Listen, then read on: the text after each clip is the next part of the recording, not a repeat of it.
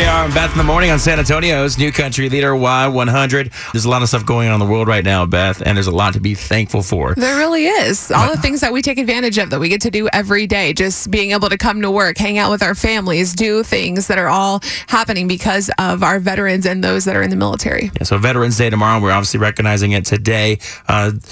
Just say this, not only veterans, but their families, because that's a support system. They got to keep their households going as their loved ones are deployed. So we want to say thank you to our veterans and their families. And there are some of your favorite artists that want to say thank you to our veterans as well. Hey, y'all, it's Luke Bryan. Certainly without the freedom that the military gives me and golfers and country music singers, it's such a blessing for us that you guys keep us free and let us walk around and play guitars. You guys do the real work. Hi, folks. It's Tim McGraw. Those guys and gals, my sister's a veteran of the First Gulf War. My uncle's a Vietnam veteran.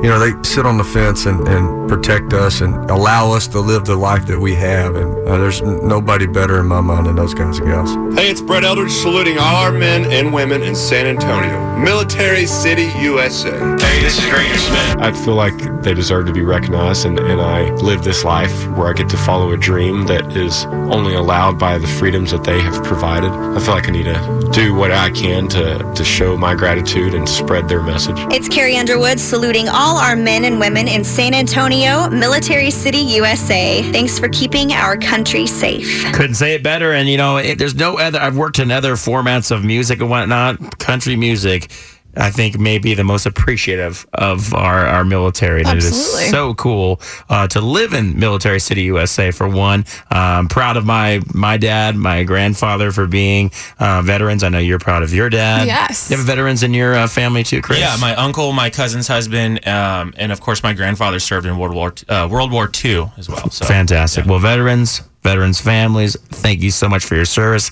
and those that are serving now, we love you so much. It's Y100.